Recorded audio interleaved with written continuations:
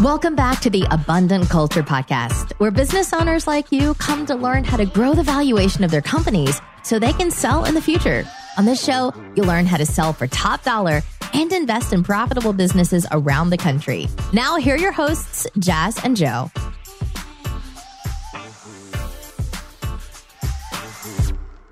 Hi, Mehul, and thank you again for coming on to the Abundant Culture Podcast. We are super excited to have you today because we love small business, and that's what you're all about. But before we get into the meat and potatoes of the episode, we have to ask you, what's your backstory? Give us that entrepreneurial journey. Well, first of all, thank you to Joseph, Jasmine. Thank you for having me on the podcast. It's really a pleasure to be here. Number one. As far as, let me give you the backstory a little bit. So my story really started when I went to London. I went to London in the mid-'80s. My uncle owned a youth hostel in London. He owned two of them. One was in a really nice location, like near Westminster Abbey. One was in not such a nice location, but it was a lot of fun. And I remember the manager for the one that wasn't in the greatest location was going back to France for the summer. So my uncle asked me if I could help watch one of the hostels, give me a good experience, let me go to Europe. So anyway, long story short, I booked all these students at the youth hostel and so on. And then I went around Europe, had a great time. And I said, I'd love to be in international business one day. Because before then, I was thinking I wanted to be a sports reporter and some other things.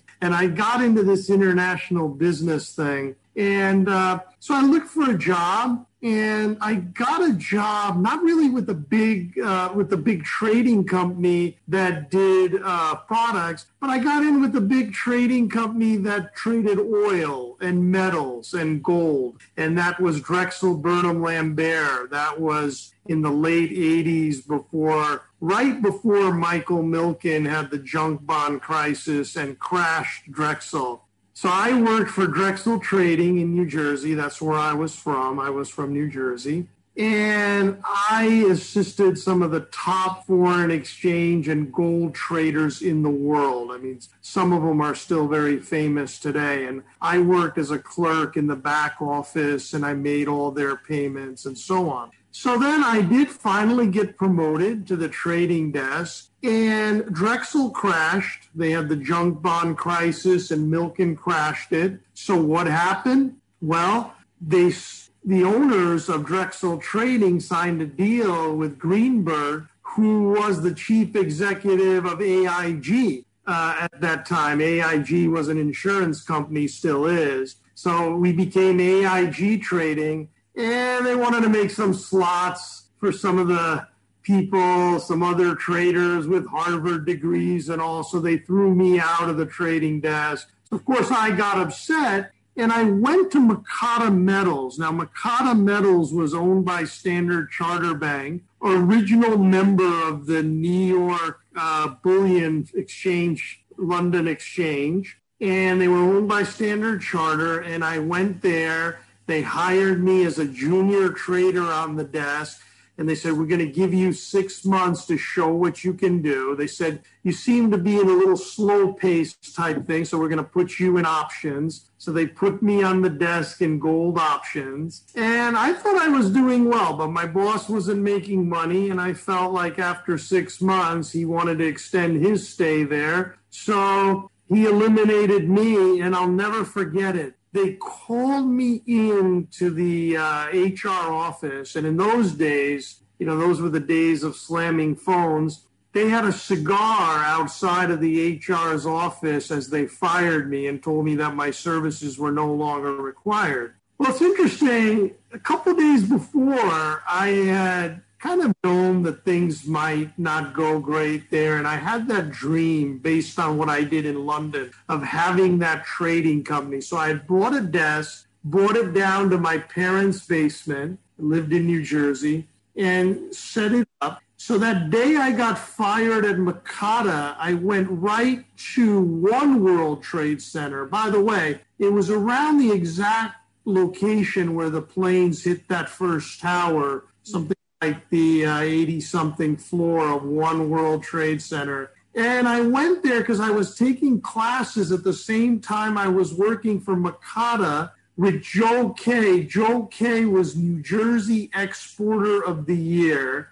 And in those days, you didn't have the web, you didn't have Amazon. So how it would work is you would turn around, let's say, and you wanted to export blue jeans to Africa. You would turn around and you would send telexes out all night saying, we've got these jeans if you want to buy them. So OK used to export blue jeans, electronics, and he taught a class as New Jersey Exporter of the Year how to write letters to people overseas and get them interested in your product. You're going to trade it. So I took that class, and when I got fired that night, I went home and my dad said, you know what, you've got a desk. I didn't have a product. I didn't have a service. I had nothing, but I had a desk and an idea. So what did I do? Well, my father was in the polyvinyl chloride business, and he was working with plastics and all. So I asked him, I said, Dad,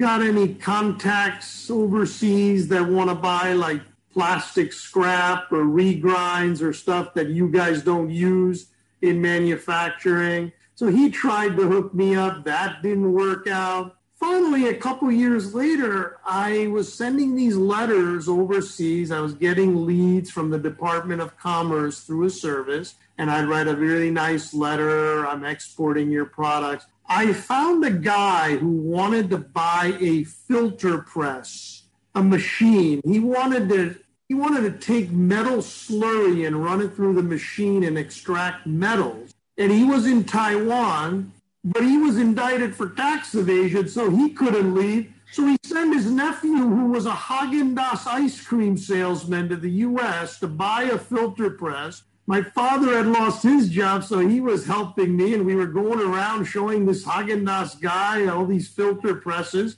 We sold one. It took 6 months. And that's when I realized that business is about networking and making connections. And if it takes 6 months to sell a machine, who knows when you're going to get the next sale? That's when I realized we need product that if we make a connection, they're going to move faster. We need repeat orders. So anyway, I was broke. And as time went on, my dad came home one day and he was like, you're not going to make it.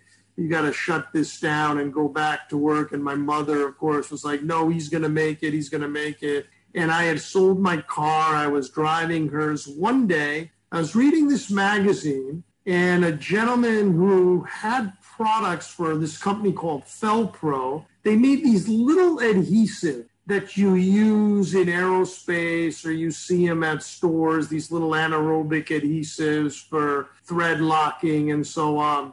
And he wanted to sell them overseas, so he put an ad in a magazine. And I was just reading this industrial magazine, and it said this guy, Ron Anderson, wants to sell his stuff overseas. Contact him. Well, my father had a guy in India. That's our background. We came from India. I was born in the U.S., but we have Indian background. And my father, he was connected to a guy who was a real smart guy, studied in the U.S., got his PhD, went to India and started a distribution company for different products. And I knew he was coming to the U.S. So anyway, long story short, I connected Ron Anderson and this guy at Newark Airport. They never did any business together, but Ron said, boy, you introduced me to such a good guy, but we already had something going in India, my boss said, and whatever, right? 6 months later, Ron Anderson calls me. I'm on my last dime. He says, you know what? I've got a lead here. This guy wants to sell something to the Italian Air Force, his paint that he's making. He's in Milan. But the Air Force wants a whole package of products. One of them is mine, too, Felpro product. And he contacted me, but I only have Felpro, and he wants 3M and this and that. He says, do you want this lead? If it comes to anything, just remember me someday, right? I get this lead from him, and I said, of course I want it. So I was broke. And so I went to the library. We didn't have internet. And I looked up on Thomas's Register, which is like now thomas.net. And I looked up in all these books where to get these products. And it took me weeks because I had all the wrong people for all the wrong products. But finally, I found the 20 products that this gentleman in Milan wanted. I quoted him. He promised me an order in 2 weeks. It took him 6 months to get me the first order. The first order the day before I was getting married. And then, I was living in my parents' house, made the big mistake of moving my wife in there. Never do that because that didn't work out too well, but I was broke. I looked at her first check after we were married. It was like, I thought she was a big biochemist by education. She was a fragrance chemist. I saw the check for $17,000. I said, uh-oh. And I had sold my car. I didn't tell her that either. I was using my mom's car, and here we were broke. And I got that first order. I think we both wanted to get out of each other's house kind of thing. And so she said, we got to get our own apartment. And I had been to California once, so I said, I'd love to go out to California. I said, let's go to L.A. And, that L.A. time was the time of Rodney King and the earthquake and the traffic and the O.J. trial. So she said, no, I'm not going to L.A. I said, well, I had San Diego in my back pocket. She said, okay, I'll go to San Diego. So we drove out here minus 10,000. Took me 18 months to develop the second account I got. There was a maintenance facility down across the border in Mexico. And I had joined the San Diego World Trade Center, and they told me about it. That place was in and out of mismanagement. Anyway, I went down there once. I got an appointment. I met an ex-Chicago policeman, and he was a buyer of aircraft parts, but he hated aircraft chemicals. So I embellished a little bit what I did with the Italian company in terms of scope, but I had done it. I had got my first order for 20 items. And I got back to my apartment, and he called me, and he said, okay, you came here. You told me you can do all this. Here's what we're going to do. I'm going to give you 24 hours to quote 50 more items. And if you don't do it, you're out. If you do it, I'll give you an order and we'll get things going. So I ran to the library, got the Thomas's Register out again. I quoted all these items, like I was calling all the wrong people again. And I realized it's not just 20 items. There's thousands of items out there. I got the first order for $50,000. I said, how am I going to deliver this product to Mexico? I don't have a warehouse. So I came up with an idea. I called a trucker. I said, if I use your warehouse, and I use your truck to deliver it to the border, can I use your warehouse? He said, sure. So that's how I got my first warehouse, which wasn't my warehouse. And I got the order. I consolidated all the stuff. I shipped it down to Mexico. One day he called me. He said, look, I like steak. I like meat. I said, what do you mean by that? He's like, you heard me. I like meat. Well, of course, he wanted a nice dinner. So I took him out to the house down to Ruth Chris, met him down there. And during our dinner, he was telling me about an ex-Hong Kong policeman who's in the business that had bought some parts for him, but he knew also bought chemicals. So he told me this guy's name, and I said, I've heard of that guy, because I had gone through the U.S. Department of Commerce, which was a great place to get leads. And I said, can you hook me up in Asia because I want to do business there being close to L.A. So they had given me a list of accounts. I paid for it, a service. And that guy, Calvin, his name was on that lead list. So anyway, my big break came that night. I drove home from Ruth Chris. I walk into a 200 square foot apartment. I open the apartment door, and there was a fax that came from Calvin in Hong Kong at the same time. And these people hadn't spoke to each other in 5 years. They had had a falling out. And it said, good morning, we're interested in your company. So I knew Asian people love a reference. So I called. He called Scotty, the ex-Chicago policeman. Scotty validated that he gave me $50,000 worth of orders, and then I delivered.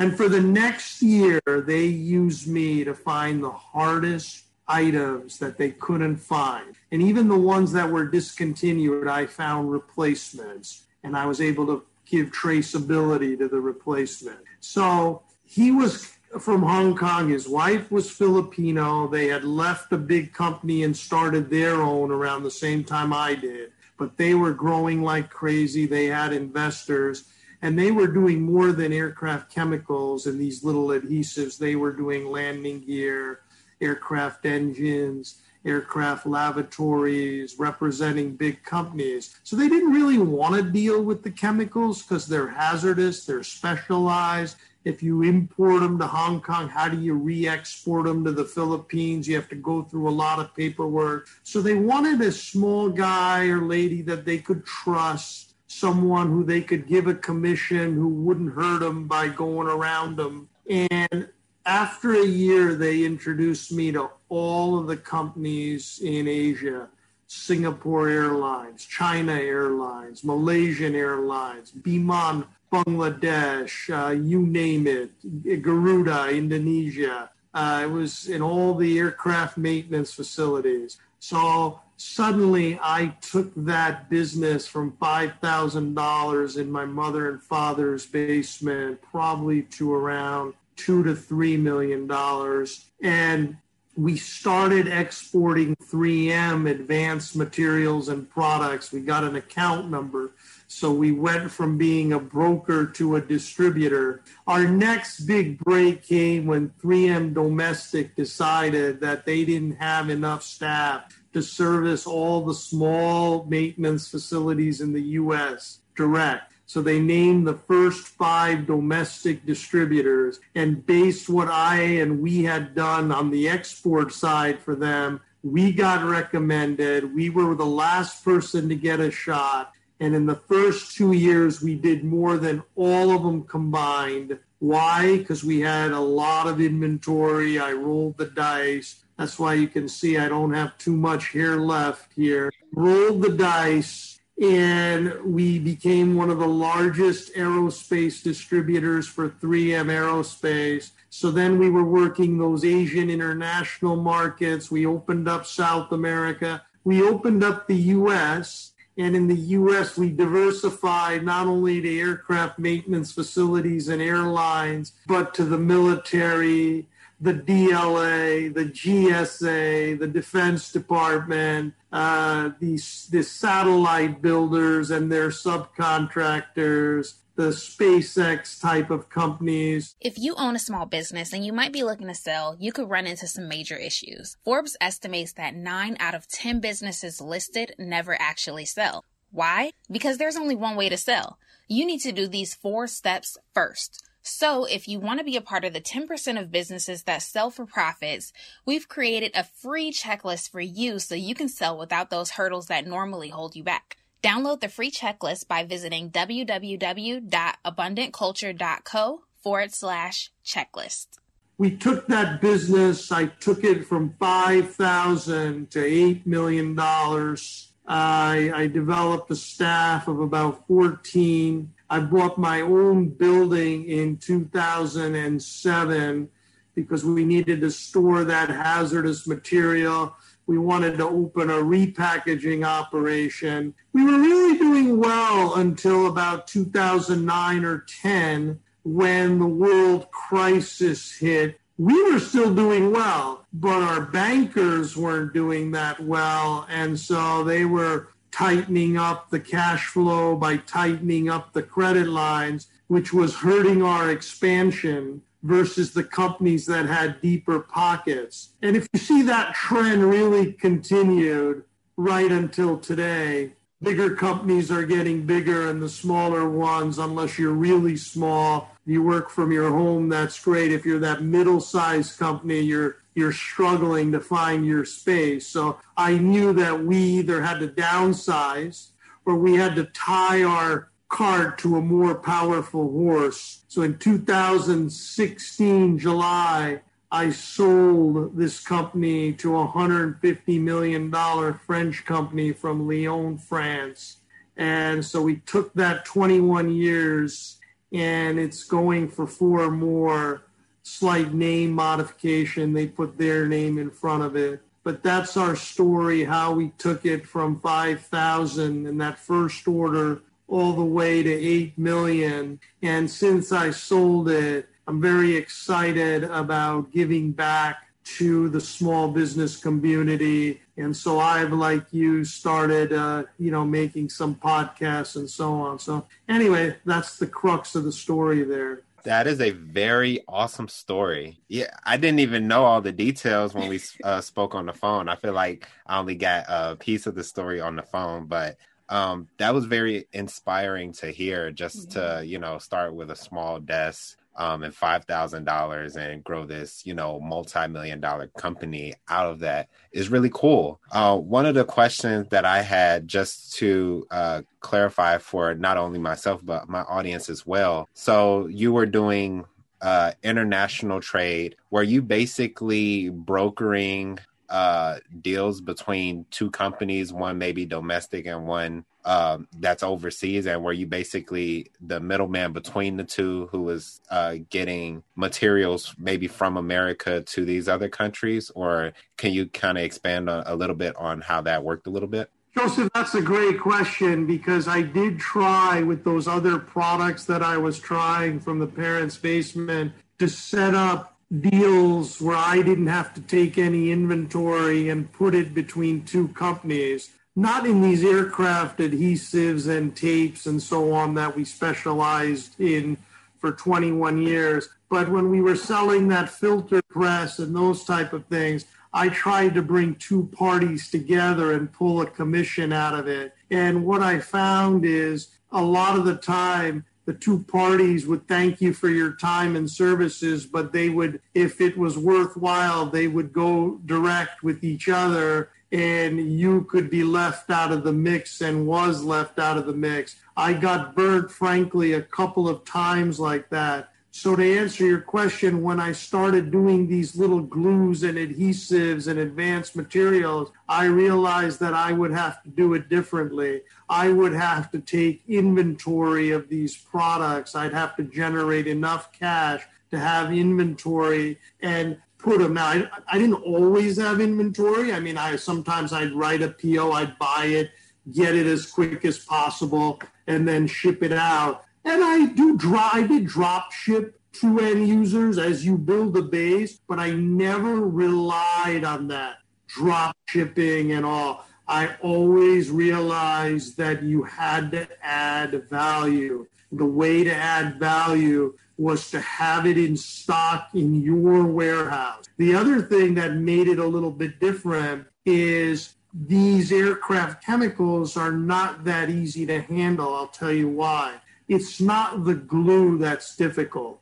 Sometimes it's the same glue you could find at Home Depot. The fact that when an aircraft company buys them, like let's say an airline buys them, they find those what they need to buy in a manual. It's like when you buy your car. Boeing tells them, or Airbus, what they have to buy, a bill of materials. Well, what they need with that, and this is also goes for government orders, is the paperwork. The paperwork is more important than the part. The test reports, the batch number, the lot number, the shelf life left on the product. So we then became an expert of those, advanced services or value-added services, I should say. And by stocking and adding those value-added services, because we understood the test report and all of the things that our end users need, that put us in a position where we were not going to be left out of the mix. Awesome. So another thing I was wondering is, so if somebody wanted to get into this international trading business, what are some of the first steps that they should take towards actually being a part of this industry? Well, what you want to do, I referenced it earlier, and they still do it. The U.S. Department of Commerce is a great starting point because each city has a branch of the U.S. Department of Commerce. And depending on what your commodity is, whether it's aerospace or golf or whatever you're into, somewhere in a state is the lead area which services that business. And those Department of Commerce have rep, and other countries, where the U.S. embassies are, there are branches. So their job is to promote U.S. exports and network you with that. I also referenced the World Trade Center. It wasn't just New York. All these states have a World Trade Center somewhere. San Diego World Trade Center, Los Angeles World Trade Center, and they always have a department in there that's geared toward export. So I would start with the U.S. Department of Commerce, the World Trade Center, and of course now with internet you can look up so many resources to network yourself. But it's still all about networking. Yeah, I can definitely see the networking aspect, like while you were telling us your story, because it was like relationship led to the next relationship, which led to the next relationship and like the big sale. So I love that you mentioned the network and the relationships aspect of it, because I definitely see how it lined up within your journey. As I was telling Joseph when we had our preliminary call, that's what it's all about, right? It doesn't matter whether you're in real estate, you're in golf clubs, you're in aerospace, you're in advanced materials. Ultimately, you want to take your product from point A and move it to point B, whether you're a manufacturer, you're a broker, whether you're a distributor. And how are you going to get it from point A to B? You're going to network yourself or have someone within the organization that is a networking person. I mean, that's really what it's about. Yeah, for sure. So can you tell us more about the process of selling your business? Because we don't get to hear like the stories of business owners selling too often. So we love to get like your take. How did it make you feel? What was the process like for you? I'll tell you what it was like. When I was a 3M distributor, I went to a 3M meeting, and 3M was saying, hey, you distributors should create a online shopping cart for your 3M product. And we have a company, and they happen to be in San Diego, that was by coincidence, that we align with, that know our business, and they could partner with you. And I'm not a computer guy, but like through Magento and this and that to, upload your shopping cart and so on. So I'm like, yeah, that's great. And then later you call the company and find out, yeah, we could do this easily. 3M recommended me. That's great. Here's what it costs, $28,000. I'm like, what? This was before I sold the company. So I turned around to my wife and I said, you know what? We got to do this. But we don't have the $28,000 extra dollars because everything is tied up in the cash flow to sustain the company. So to be quite honest, we leveraged an existing 401k and we raised that $28,000 and we made that shopping cart through this company, and they made an online cart.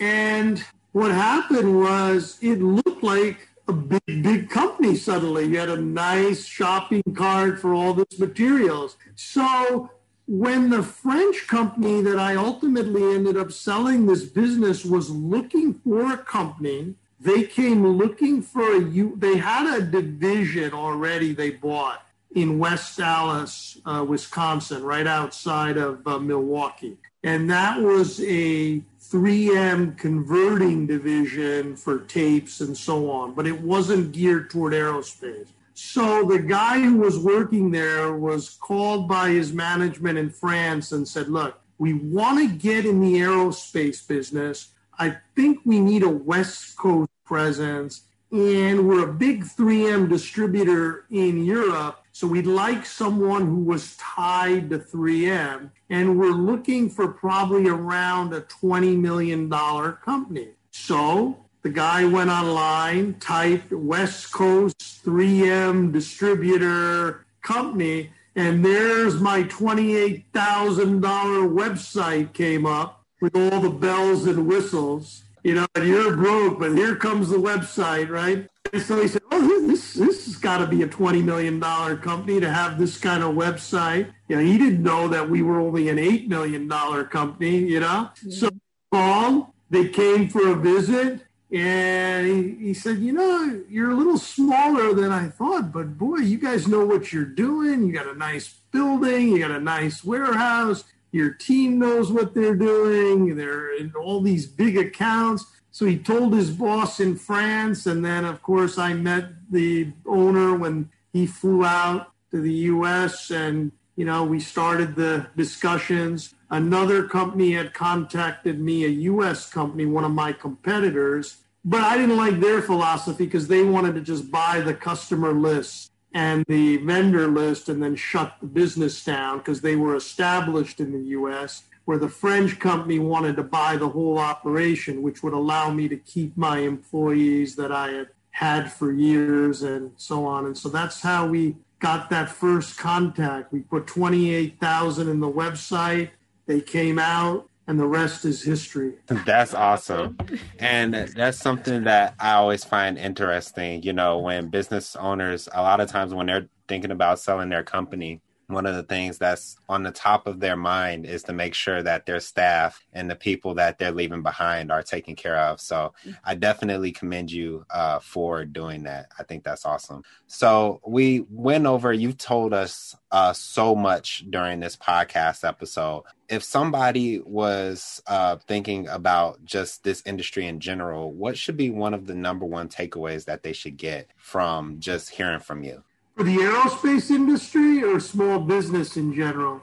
Actually, you could give us one for both. Well, I think and I go back to the same point I made before, which is any one market you get in, even aerospace, it's a long road. It takes so long for your connections to establish. I didn't even tell you about, remember I was saying my father said he's not going to make it, and my mother said to me, well, to keep the father quiet, I was delivering food on the side, going from door to door, picking up at restaurants or delivering food. And when I came out to Southern California, I was selling Encyclopedia Britannica. We had one car, and my wife was home crying. She missed her family, and here on out selling a commission set on the weekend just to keep this business going. So the road is long.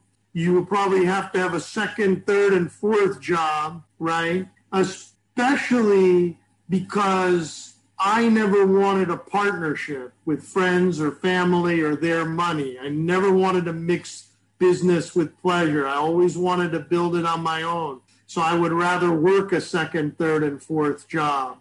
Then it's going to take, I think, up to maybe sometimes 5 to 7 years to really see that hard work go into getting to where you start to get a return on your investment. So if you're not prepared for that long journey, you shouldn't get into it. The next thing you have to realize is when you prepare for that long journey and you get to it, when you're doing everything yourself, even when you do it wrong, you feel great because you're doing it and you work. Hiring people to work for you, for me, was another journey, because people that work for you, and there's wonderful people, not all of them. So you go through a lot of them that aren't what put in the effort that you needed until you find the ones that do. And that takes another 5-7 years.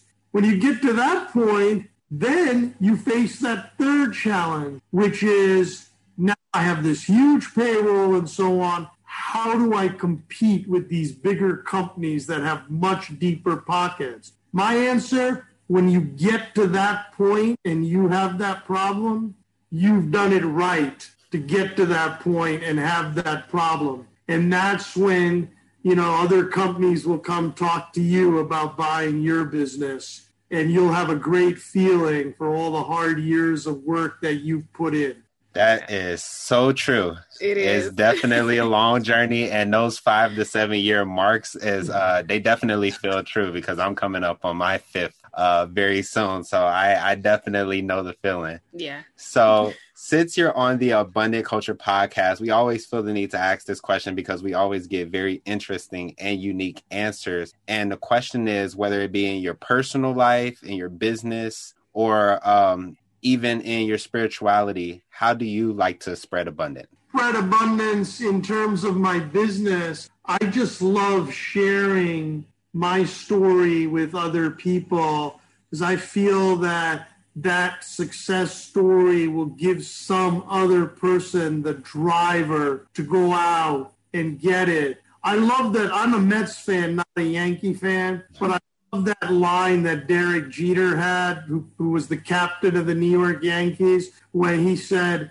there may be a lot of players that are better than me, but nobody will ever outwork me. And that's what I feel like, you can have an abundance of successes, but you have to have the horsepower in your belly. That's why I started my podcast called Small Business Horsepower, because I feel that having that horsepower and your gas tank is full and you're ready to go to battle, you're ready to go to war every single day, that's what you need to make that success. And I feel like I want to tell my story so that other people can get their success. Absolutely. Yeah, and it's much needed. Yeah. And whoever's listening, make sure you go listen to his podcast. It's called Small Business Horsepower, correct? Right. We're on Apple Podcasts, Spotify, Tumblr, Google, you name it, Podbean.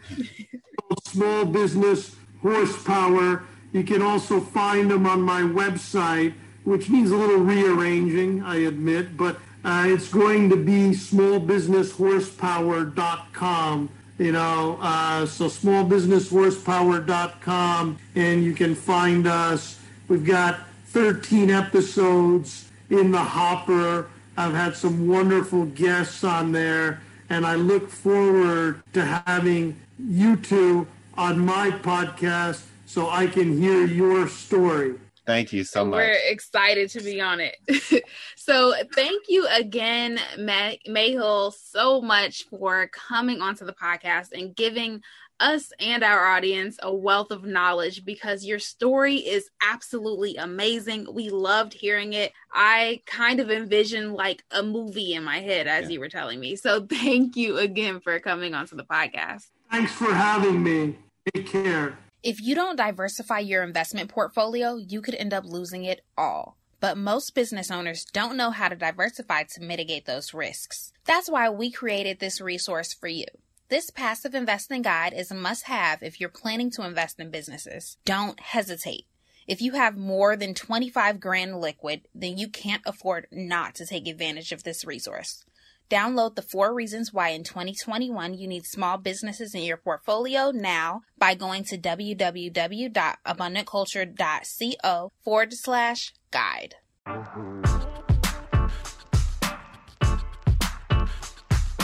Thank you for listening to the Abundant Culture Podcast with Jazz and Joe. If you enjoyed this episode, make sure you subscribe, then leave an honest rating and review. And remember, we're ready to buy your business. So if you're ready to sell or passively invest in other small businesses, go to abundantculture.co for more information. We publish episodes every Friday, so we'll see you next week.